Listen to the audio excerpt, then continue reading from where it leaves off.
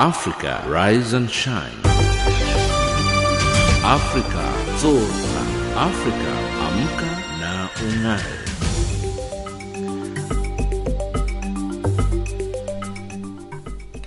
Good morning and welcome to Africa Rise and Shine, coming to you live from Johannesburg in South Africa. We're on the frequency 7230 kilohertz on the 41 meter band to Southern Africa and 15255 kilohertz on the 19 meter band to Far West Africa. And I'm your host Lulu Gabu, in studio with Ann Musa, Tabiso Luhuku and Msibudi Makura. In our top stories on Africa Rise and Shine at this hour, Chad closes its border with violence-ravaged Central African Republic. Kenyan lawmakers threaten to evict British farmers, and September 11 Memorial Museum opens in New York. In economics, IMF predicts a bright future for sub-Saharan Africa. And in sports news, South Africa to be represented by 4 teams in CAF club competitions. But first up, the news with Ann Musa.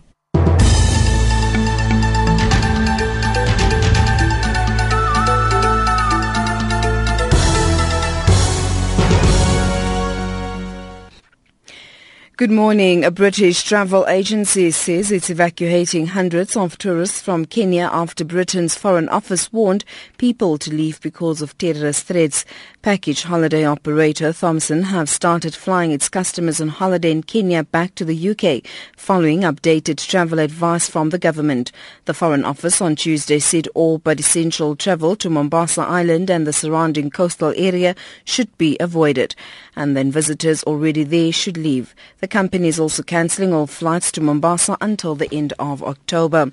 Earlier, Kenya's Foreign Affairs Ministry condemned the international community for issuing travel advisories for the tourist town of Mombasa.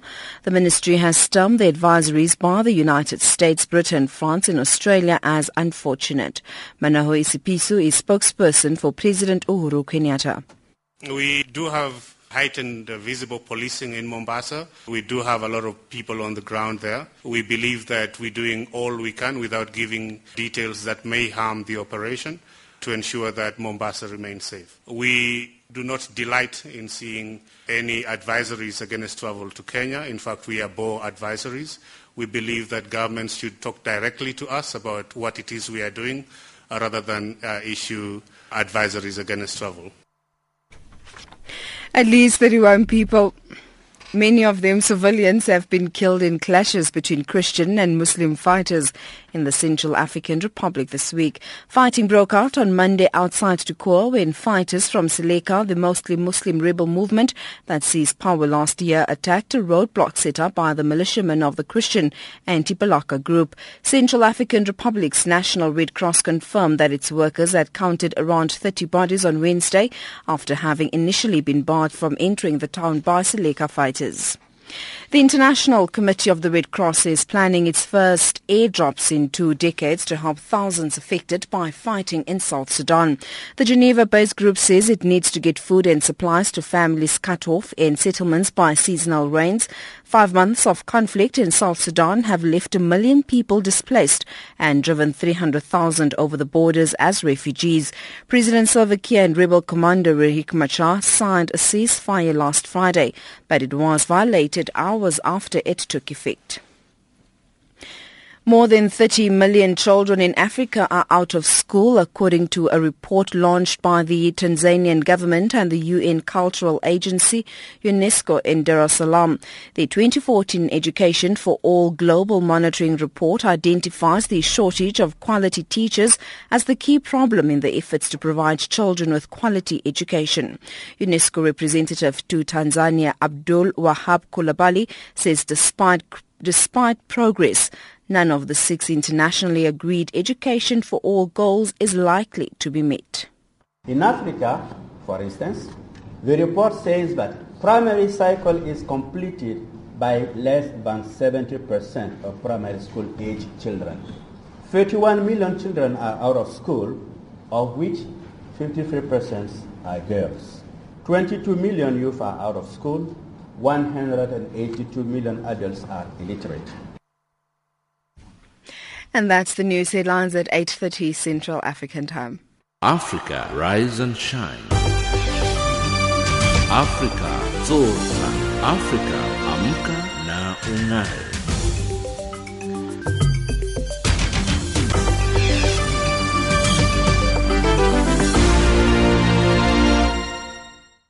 Thank you, Anne. It's 8:05 Central African Time, and you're listening to Africa Rise and Shine on this Friday, the 16th of May, the 136th day of the year 2014, with exactly 229 days left in the year. Our top story, Cameroonian troops have crossed over to the Central African Republic and freed 8 of 20 people kidnapped recently by Seleka rebels. The military says no one was killed in the operation. Seleka rebels in the Central African Republic have increasingly resorted to kidnappings and ransom demands to fund their activities. Channel Africa's Muki Kinzeka reports from Yaoundé. A confrontation erupted when Cameroonian soldiers blocked armed Seleka fighters from entering the border town of Garoua Boulay in the east of Cameroon. The armed men from CAR retreated but later crossed over to Cameroonian territory and kidnapped 20 people. The governor of East Cameroon, Samuel Dieudonné Ivaha Diboa, told Channel Africa in a telephone interview that some of the captives were seized from a public transport bus. In the vehicle, we didn't have more than 6 people, so they take all of them. We got the information and asked the forces to go to the field, so they started to shoot. 2 of them escaped at midnight, and we are just asking people to see the forces to give them assistance when they are traveling in the night. Ivaha Diboa said although one of the captives paid $150,000 of the $500,000 requested as ransom against the wish of the government of Cameroon, and since they do not negotiate with rebels, Cameroonian forces raided bushes in the border region crossing to neighboring CAR and freed 8 of the people. The spokesperson for Cameroon's military, Colonel Didier Bajek, says they are still working on a strategy to liberate the remaining hostages and secure the border with CAR from armed attacks. We still have the situation under control, and the population have to be reassured that their security is guaranteed. We have occupied the field so that the response should be more spontaneous. We have also improved our equipment, which have consequently improved the flexibility and the strength of our units. Channel Africa also asked Didier Bajek to comment on newspaper reports that some Cameroonians are collaborating with the rebels. We don't want to imagine at all that the population can connive with our enemy. With heavy security presence in Bangui, CAR's capital, and strict control along the border that has reduced supplies to armed groups in CAR, Seleka rebels have resorted to hostage takings for ransoms, especially on the border with Cameroon, through which most supplies to the landlocked country pass. Last week, the government of Cameroon said it had released 18 people held hostage in CAR, but refused its paid ransoms. Reporting for Channel Africa, this is Moki Kinzeka in Yaoundé. Chad's President Idriss Deby has closed the country's border with Central African Republic pending an end to intercommunal violence there that has killed thousands and forced nearly 1 million people to flee their homes. Thousands of French and African troops have failed to stop the waves of killings that erupted after the predominantly Muslim Seleka rebel movement seized power in the majority Christian former French colony in March 2013. For more on this, Jose Godingake spoke to Dr. Tijomo Hengari, a researcher at the South African Institute of International Affairs. Certainly it will have a very profound impact on the refugee crisis that you have in the Central African Republic. It could also potentially escalate the sectarian violence that is there, because those who are trying to flee the crisis will have nowhere to go. And that in turn will also create a much bigger humanitarian crisis than what it is actually now. But I think it's also perhaps important to locate the closure of the border within the security dynamics within Chad as a country itself. I think Chad has been unstable for the best part of its existence since the 1960s, and the country has only been able to return to a semblance of normality from 2003. And I think right now Chad has discovered oil, so the country is trying to pursue a different trajectory of development. So any form of instability on its southern border could also potentially undermine security in Chad itself. So I think for Idris Deby, the challenge is, even if he had supported the Seleka rebels who overthrew President Francois Bozizé in the Central African Republic, I think he's facing now with a much bigger security challenge as a result of the current sectarian violence that is taking place in the Central African Republic itself. But now we know that Chadian troops were accused by many in the Central African Republic of siding with the Seleka rebels who are mainly Muslim. Would this also not have anything to do with Chad closing its borders, say, maybe a case of sour grapes?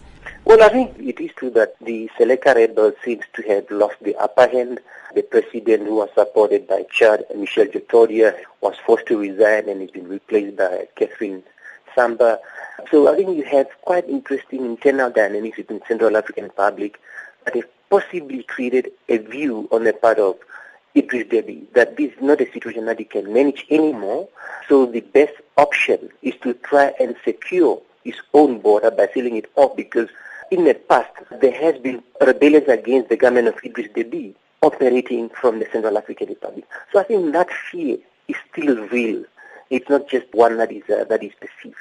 Now, President Idris Deby, as we have established, has said the border will be closed until the violence in the Central African Republic comes to an end. And yet it seems this is not going to happen anytime soon. And Chad has been really at the heart of African efforts to stabilize the neighboring countries. That's before it withdrew its forces from the Central African Republic last month. So what does this mean? Does this mean that African efforts to stabilize the situation, will they be undermined? Yes, I think there are two potential outcomes here.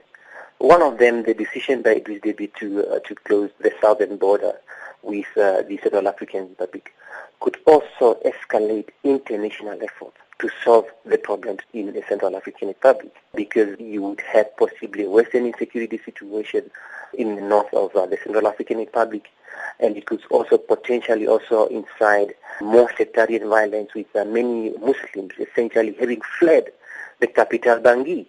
So we are dealing with a double-edged sword here.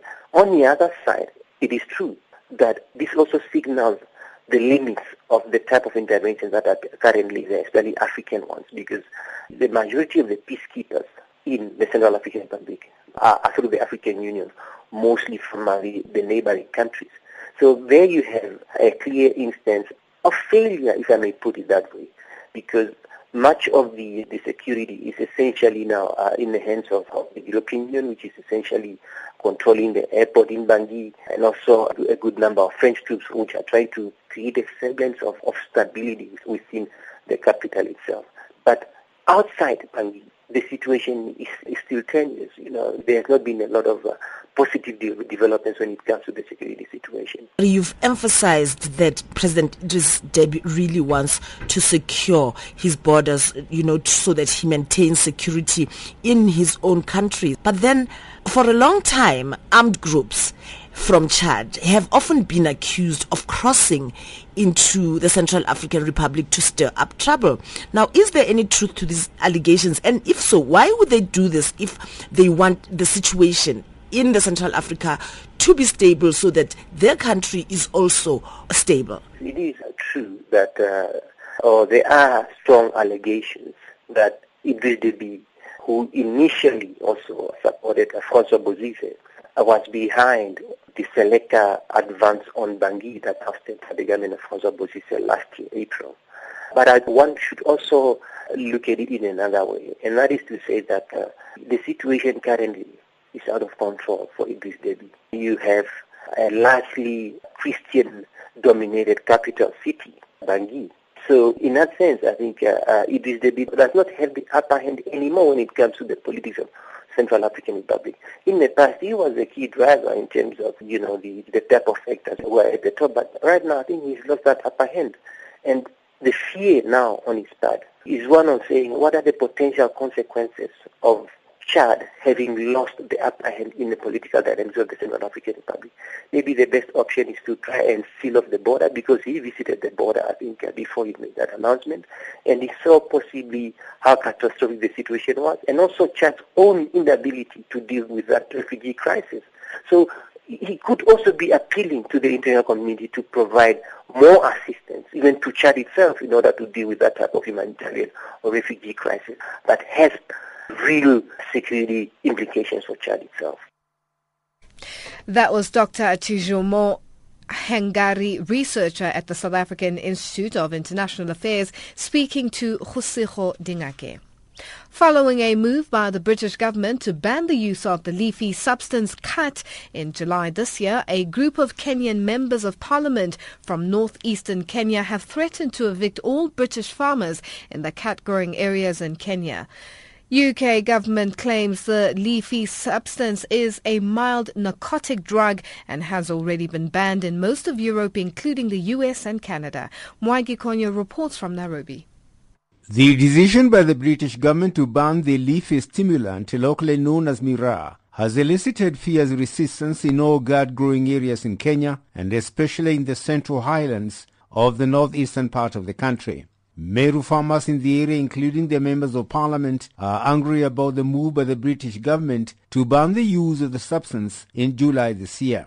Members of parliament from the Meru region have now tabled a motion in parliament calling for British farmers to be ejected from all gourd growing areas in Kenya if their government bans the export of the leafy substance into Britain. The substance has been exported to a number of countries over the years and has been traditionally used by Ethiopians, Kenyans, Somalis, and Yemen communities. But it has been banned in a number of countries in Europe, including the US and Canada, due to its narcotic content. But according to the Meru MPs, the British move will force almost 2 million people out of jobs, especially the youth. Most of you should be aware that the miraa industry is in its almost death net. We are looking at the closure of our last market, export market, which is in UK after the House of Commons passed a bill ban miraa from being exported to UK.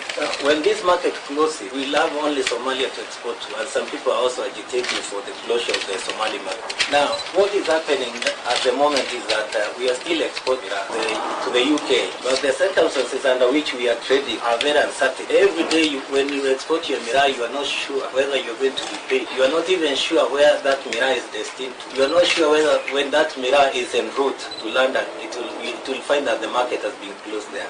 So we are not able to actually plan anything. The farmers don't even know what to do. If those of you have visited Maua or Meru, you know that most of the acreage, especially in Nigembe and Tonyiri, are all miraa farmland. A big population of that Meru county, the Meru economy, is dependent on the miraa business, the miraa farming. All these people are not sure what is happening. We've not got any clear indications from the government which direction the industry should. And as a result of the controversy surrounding the leafy substance, Kenyan authorities have instituted expert analysis of the substance through the National Authority for Campaign Against Alcohol and Drug Abuse. The International Narcotics Control Board is going to include it as part of the Schedule 1 drugs that are supposed to be controlled. So that is the position. However, there is the other part of it. We as NACADA have no framework and we cannot ban. But it is, however, not yet clear how many British nationals own farms in Meru, although they maintain that British farmers in the area have about a quarter of the farmland, including wheat and barley farms. Since Kenya's independence, the UK government maintained a large military base in the area, where thousands of British soldiers train every year before deployment to Afghanistan and other conflict areas. British tourists also come to the area for recreational purposes. But economic analysts in Nairobi feel that even if the motion was passed in Parliament, it was unlikely the government would implement the bill given its policy for accommodating foreign investors. Reporting for Channel Africa, Mwaigi Konyo in Nairobi. A Sudanese court has sentenced a 26-year-old pregnant woman to death for converting to Christianity. Maryam Yahya Ibrahim had been ordered to abandon her newly adopted Christian faith and return to Islam, but she refused. Under Sudan's interpretation of Sharia, a Muslim woman cannot marry a non-Muslim man, and any such relationship is regarded as adulterous. Amnesty International has condemned the sentence handed down by a judge in Khartoum as appalling. So give us your view on this ruling. Email us on info@channelafrica.org. Send us an SMS to +2782 332 5905 or get a hold of us on Twitter @ChannelAfrica1. Channel Africa, the voice of the African Renaissance. Africa, rise and shine. Africa, zorka. Africa, amka na ung'are.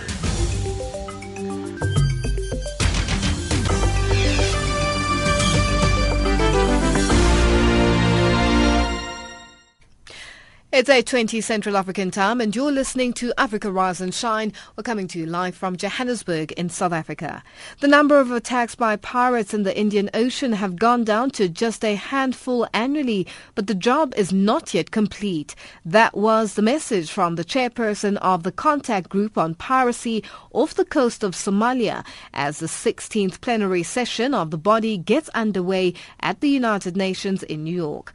With the launch of the European Union's NAVFOR Operation Atlanta in 2008, attacks have dramatically fallen as the focus of the Contact Group moves from sea to what is happening on the shoreline of Somalia. Sharon Brasspeace reports. While piracy still remains a threat, it has largely been contained, from 47 vessels captured in 2010 to just a handful last year.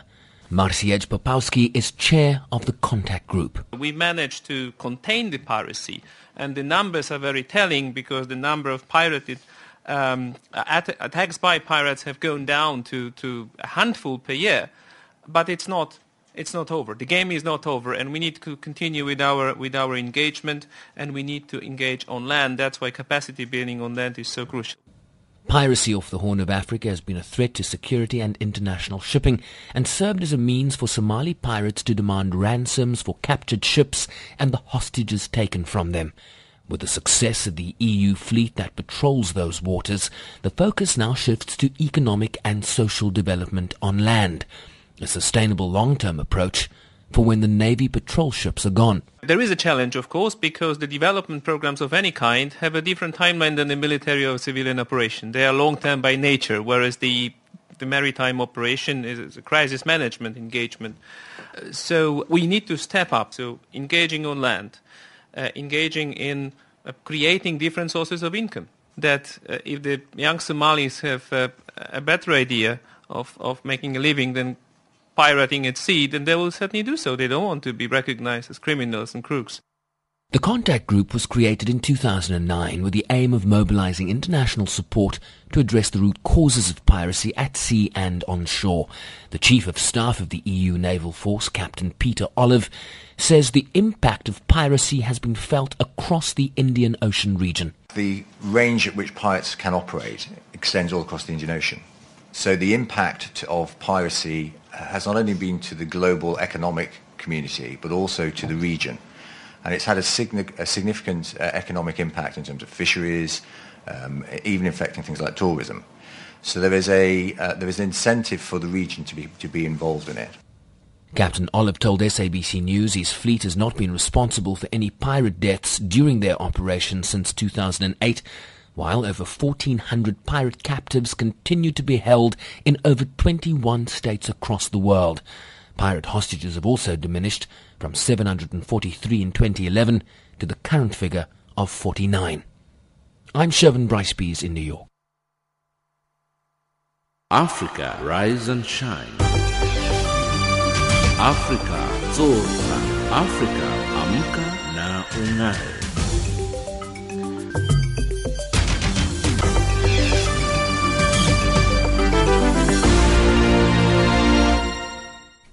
India's Navy chief resigned after taking moral responsibility for a string of accidents that has struck the Navy, including a fire on a submarine yesterday that left 2 officers missing.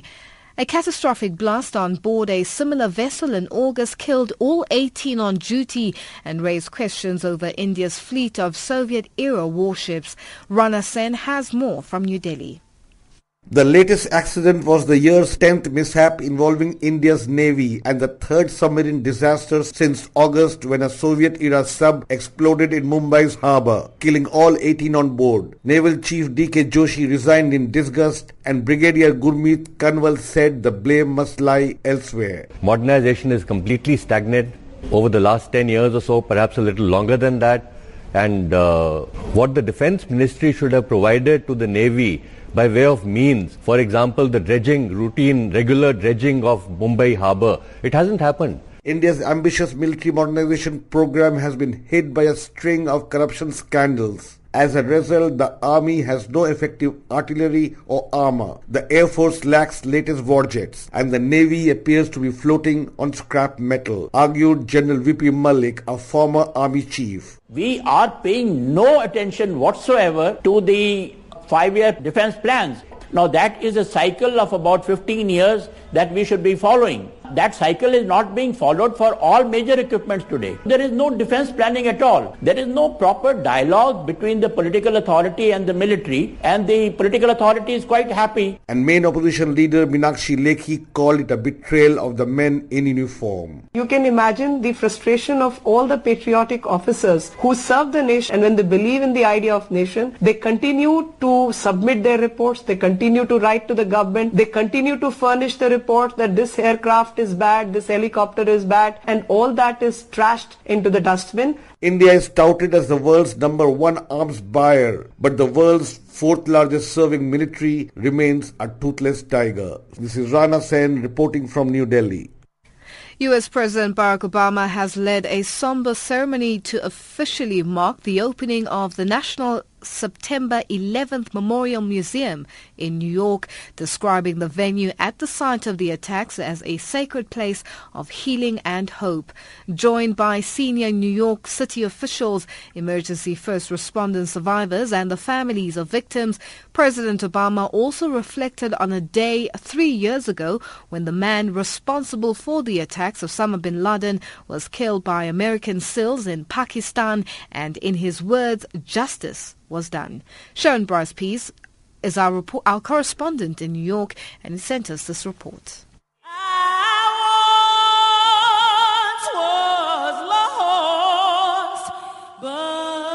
Almost 13 years since that fateful day when almost 3,000 people lost their lives in multiple attacks. Their stories now embalmed in the walls of this memorial museum, as President Barack Obama explained. We stand in the footprints of 2 mighty towers, graced by the rush of eternal waters. We look into the faces of nearly 3,000 innocent souls, men and women and children of every race, every creed, from every corner of the world. We can touch their names and hear their voices, glimpse the small items that speak to the beauty of their lives. A wedding ring, a dusty helmet, a shining badge. Here, we tell their story so that generations yet unborn will never forget.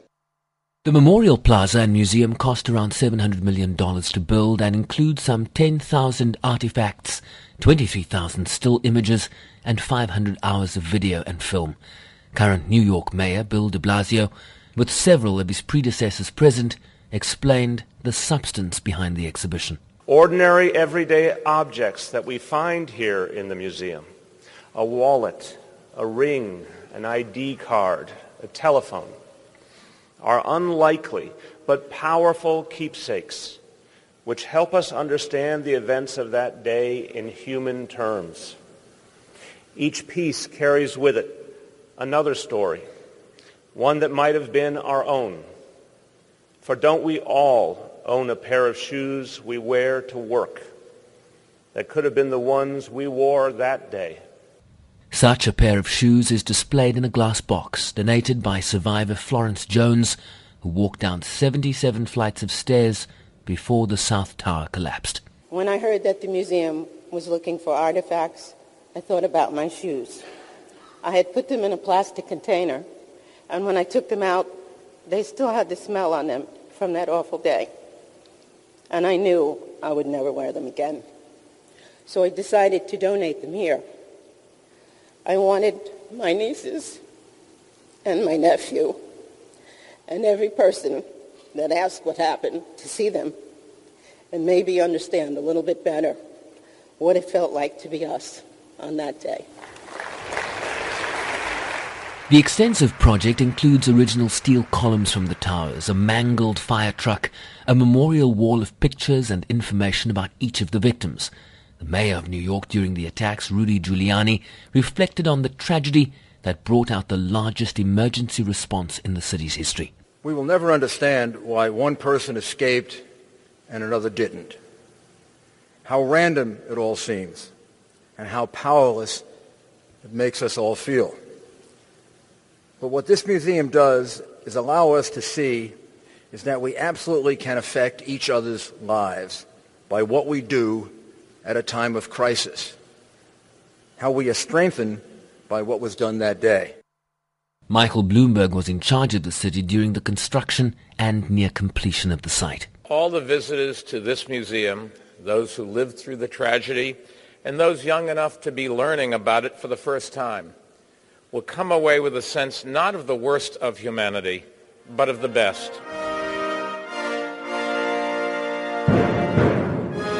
The dedication ended with American composer Aaron Copland's Fanfare for the Common Man, a fitting tribute to the so-called common men and women who did extraordinary things on that day almost 13 years ago and are now fittingly remembered for it. I'm Sherwin Brycepease in New York.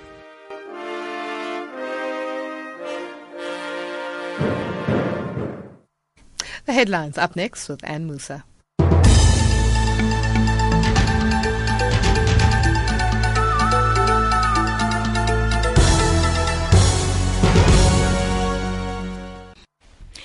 Good morning. At least 31 people, many of them civilians, have been killed in clashes between Christian and Muslim fighters in the Central African Republic this week.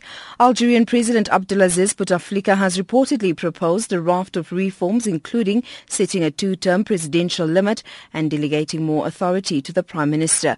And more than 30 million children in Africa are out of school, according to a report launched by the Tanzanian government and the UN Cultural Agency UNESCO in Dar es Salaam. Those are the stories making headlines.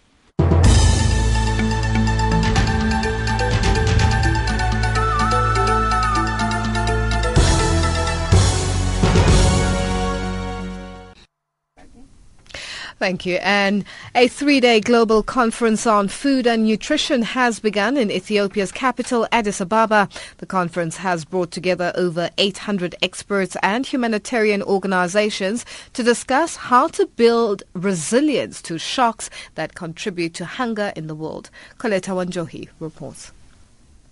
The world today suffers from economic, social and political shocks that in the end contribute to challenges of hunger and malnutrition.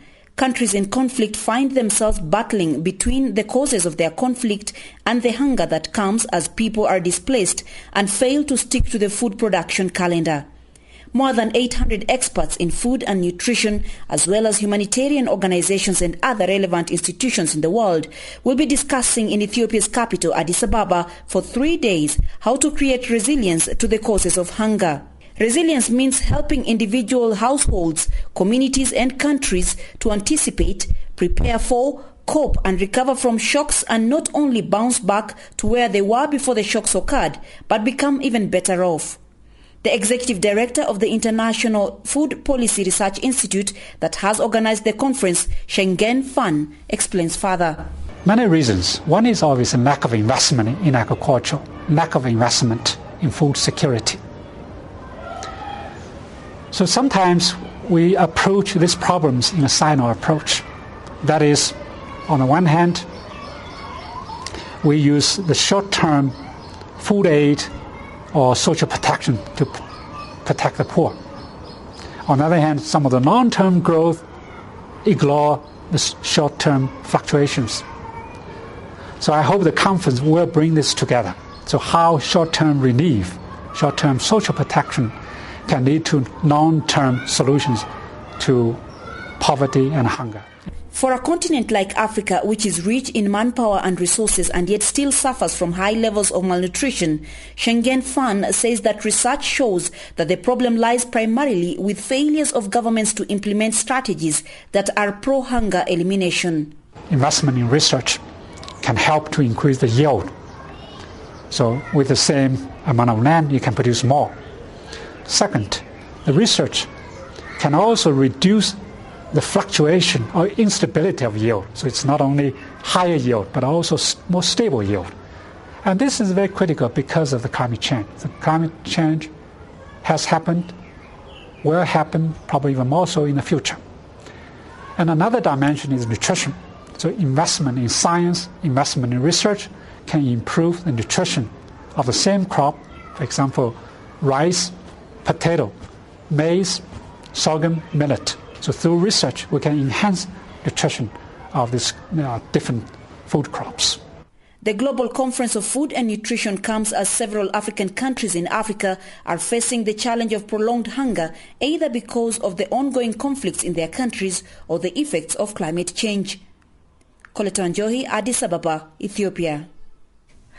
Today in 1985, the International Conference on Sports Boycott Against South Africa starts their 3-day conference at UNESCO House in Paris, France. The conference was organized by the Special Committee Against Apartheid in cooperation with the Supreme Council of Sports in Africa and the South African Non-Racial Olympic Committee. Africa, rise and shine. Africa, zorka. Afrika, amka na ung'are.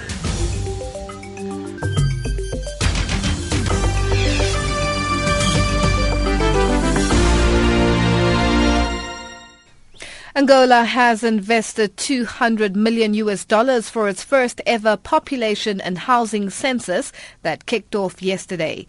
Here's Channel Africa's Phil Nello in the Angolan capital, Luanda, with more.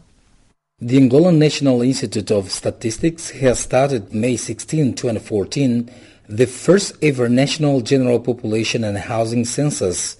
Since obtaining independence in 1975, Angola has never organized general census in order to know how many people there are in the country and what social condition they live. The coordinator of the nationwide population and housing census has reiterated that hours after the start of the process, all is in place for a successful operation. Mr. Camilo Seita was speaking at the press conference convened for an hour assessment of the activities so far conducted toward the census scheduled to end on May 31st. The technical, provincial, municipal and commune groups are already working with us, having the national plan as the basis for their work. Also last week, we met the provincial commanders of the national police to receive information about the role of the police officers during this census. So, the police is already implementing its security planning to secure the entire process. We are spending $200 million for the entire process, and so far we spent 59% of this amount.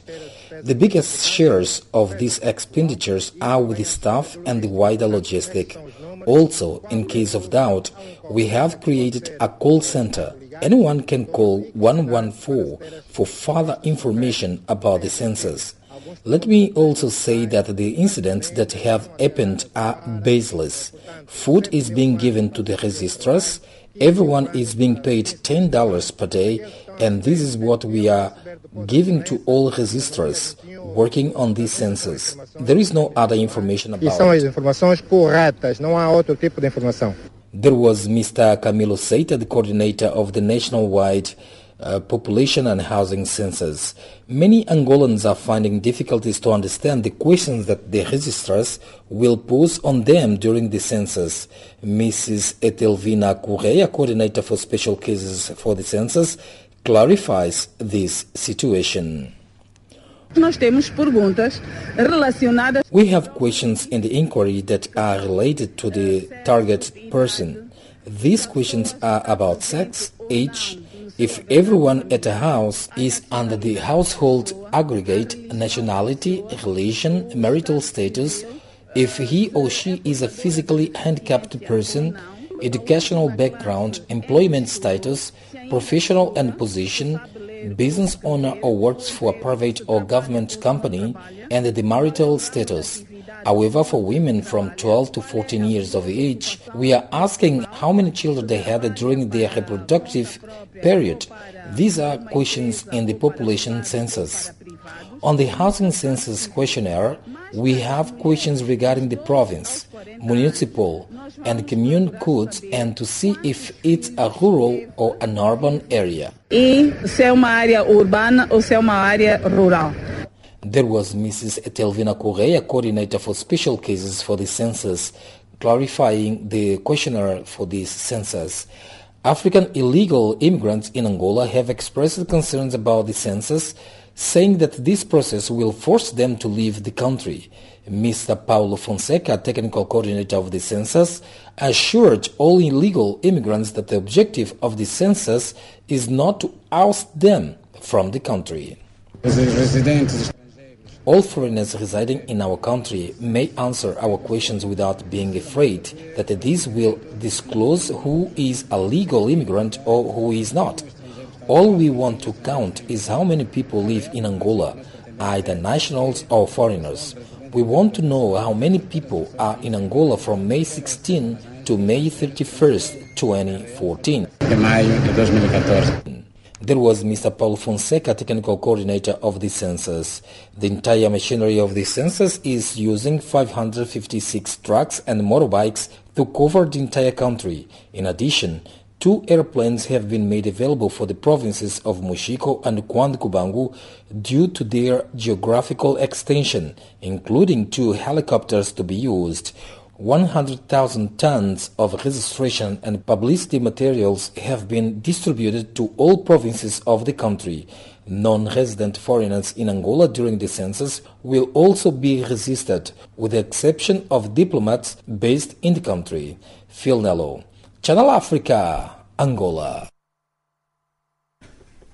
South Africa's coastal city of Cape Town has been named the top municipality in the African Utility Week Awards earlier this week. The continent's leading utility and energy professionals and projects were honored for their successes in the industry. More than 5,000 power and water professionals gathered for the 14th Annual African Utility Week and Clean Power Africa Conference and Expo in Cape Town.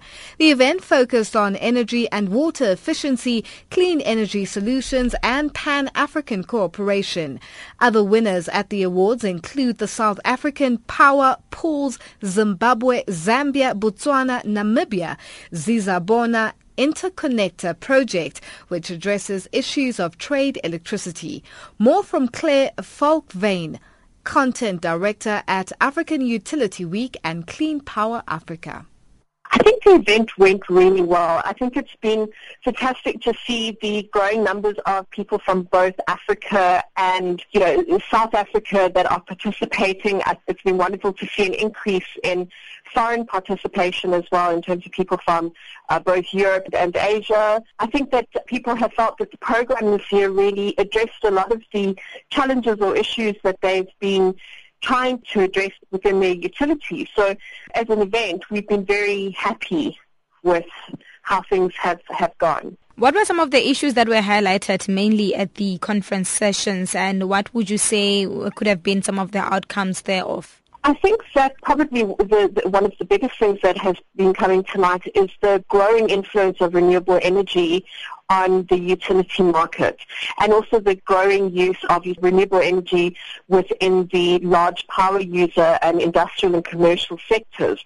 That is seen by, first of all, the increase of numbers in terms of people that were attending those sessions, but also the increase in numbers of businesses that are actually using renewable energies to either supplement or even in some cases totally power hotel, I guess. That has been a really fantastic thing, and there's also a very growing awareness of of the use of energy efficiency tools and just being more aware of how you use your energy.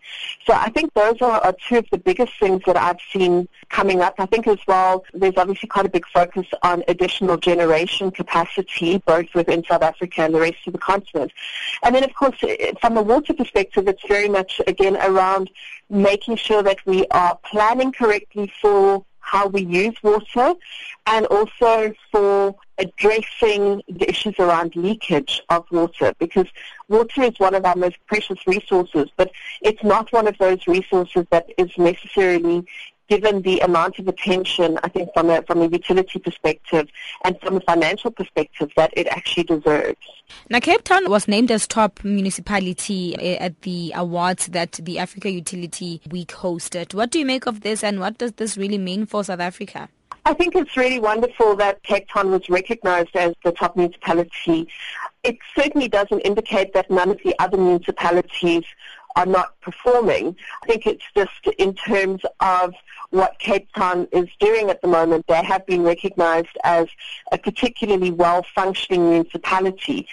You know, they're not the only award winners. It's always nice for us to recognize people, particularly within the utility sector. Unfortunately, utilities are one of those industries where people don't notice how utilities operate until they don't operate. So when you do something right, nobody notices, and when you do something wrong, unfortunately, nobody forgets. And that's very much the situation with utilities, both in South Africa and I think across the rest of the continent. So it's also been nice to actually acknowledge just amongst the industry who the people are that are doing well and how they are running their businesses, not necessarily brilliantly, but just how they are running their businesses sustainably, efficiently, effectively, and give recognition where recognition is due. That was Claire Folkvane, Content Director at African Utility Week and Clean Power Africa, on the line talking to Khomotso Mopulane. It's 8:46 Central African Time, and Thabiso Lohoko is up next with our economics update.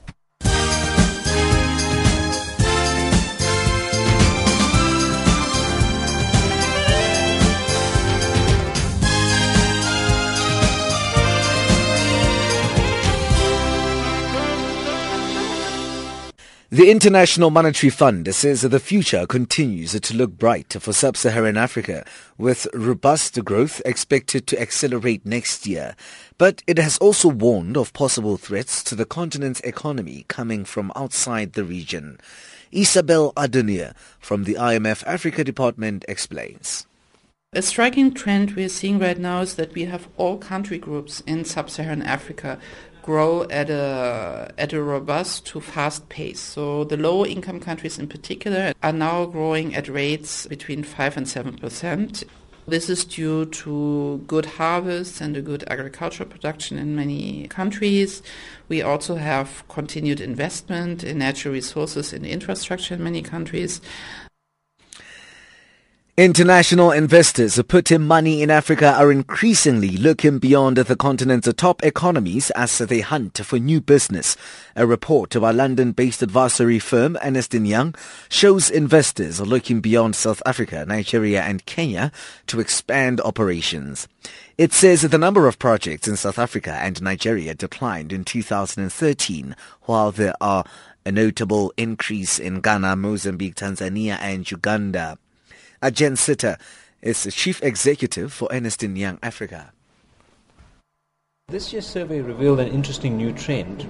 The most perceptions about the continent is that the investment goes into mining and metals, oil and gas, the extractive industries. What we found is, in fact, the biggest growth in FDI has actually gone into the consumer-facing industries, so technology, media, telecoms, retail consumer products, financial services. In fact, more than 50% of FDI has gone into those consumer services. So it's a good story of diversification. It is not just a story of natural resources. South Africa's Trade and Industry Minister Rob Davies has hailed German car manufacturer Mercedes-Benz for its new C-Class model at its plants in East London in the Eastern Cape province. The production is the biggest under the current government. Davies says it will broaden South Africa's car export base. This is the largest single AIS-supported investment that's taken place in the life of this administration. And as you say, it's good to be able to come to this event before we hand over to our successors. It's good to come in and, as it were, this is the climax of the work we've done in the automotive sector in the term of this administration. Kenya has rebuked Britain, the United States and Australia and France for issuing warnings about travel to this East African country and particularly its main port city after a series of attacks there. Kenya called the alerts unfriendly, saying they would increase panic and play into the hands of those behind the gun and grenade assaults. Kenya has blamed bomb blasts in the capital Nairobi and the main port city Mombasa this month. The US dollar, 10.34 South African rands, 8.55 Botswana pulas, 6.59 Zambian kwachas, 0.59 British pound, 0.72 euro. Gold, $1296, platinum $1463 an ounce. Brand crude on 09, 5 cents a barrel. Economics update.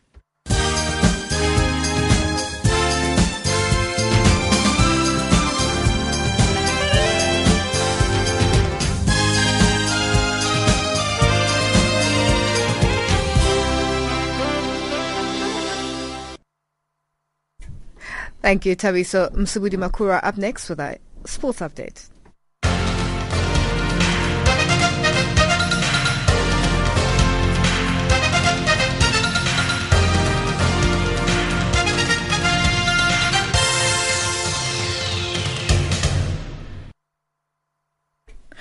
Thank you, Lulu. Starting off with football news, Dennis Mumble, the CEO of the South African Football Association, is almost certain that South Africa will be represented by 4 teams in next season's CAF club competitions.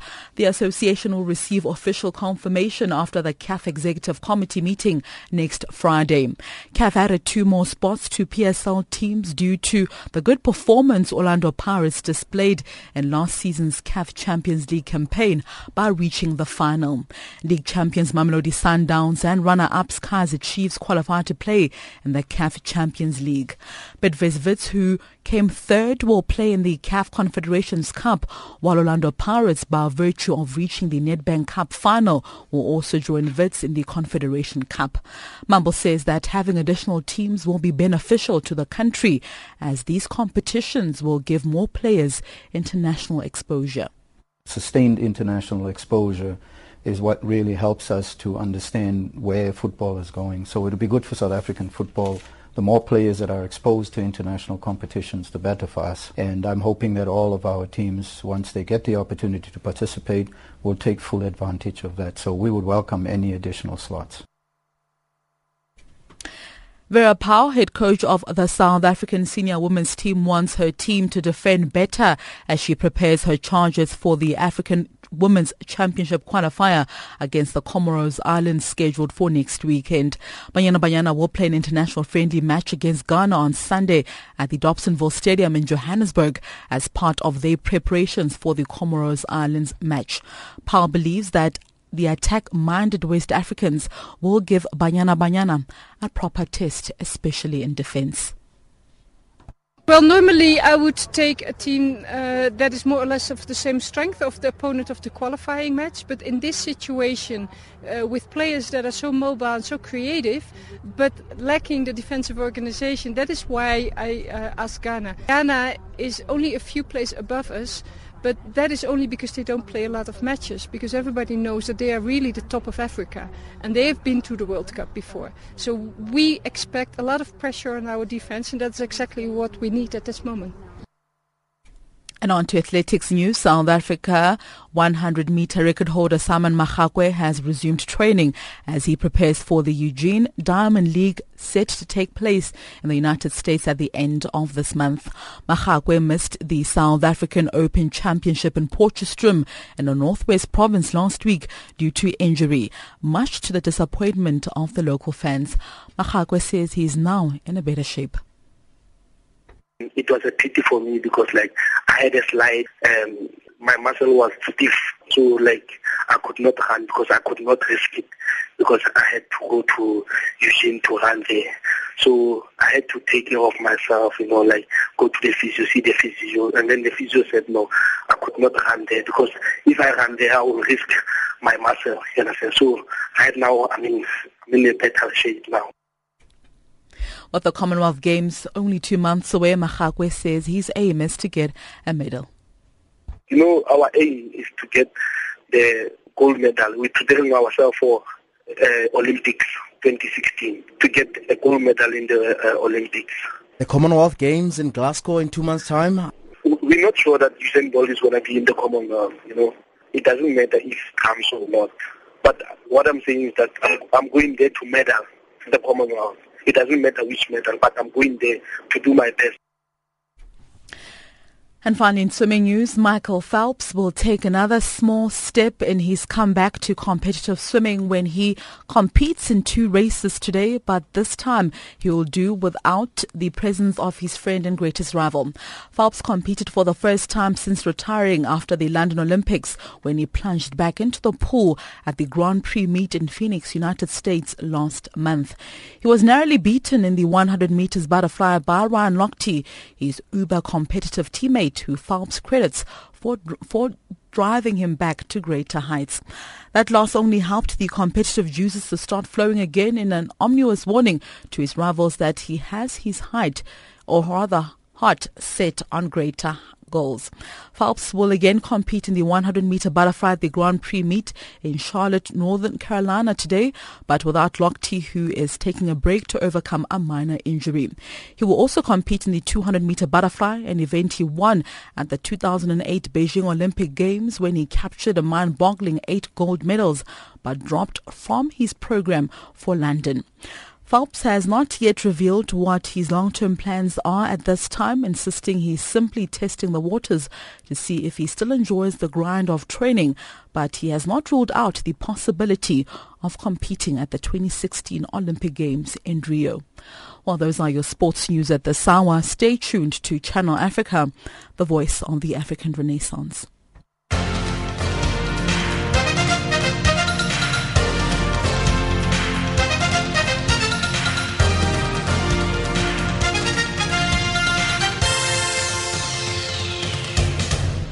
Africa, rise and shine. Africa, zorka. Africa, amka na ung'are. Recapping our top stories on Africa Rise and Shine at this hour, Chad closes its border with violence-ravaged Central African Republic. Kenyan lawmakers threaten to evict British farmers, and September 11 Memorial Museum opens in New York. That wraps up Africa Rise and Shine for this week. From myself, Lulu Gabu, producer Pumuzo Ramagaza, technical producer Revelino Ibrahim, and the rest of the team, thank you for joining us. For comments about our show, send us an email at info@channelafrica.co.za, follow us on Twitter at Channel Africa 1, or send us an SMS to +2782 332 5905. Taking us to the top of the hour for the news on the frequency 9625 kHz on the 31 meter band to Southern Africa is Mafigizolo with Kona.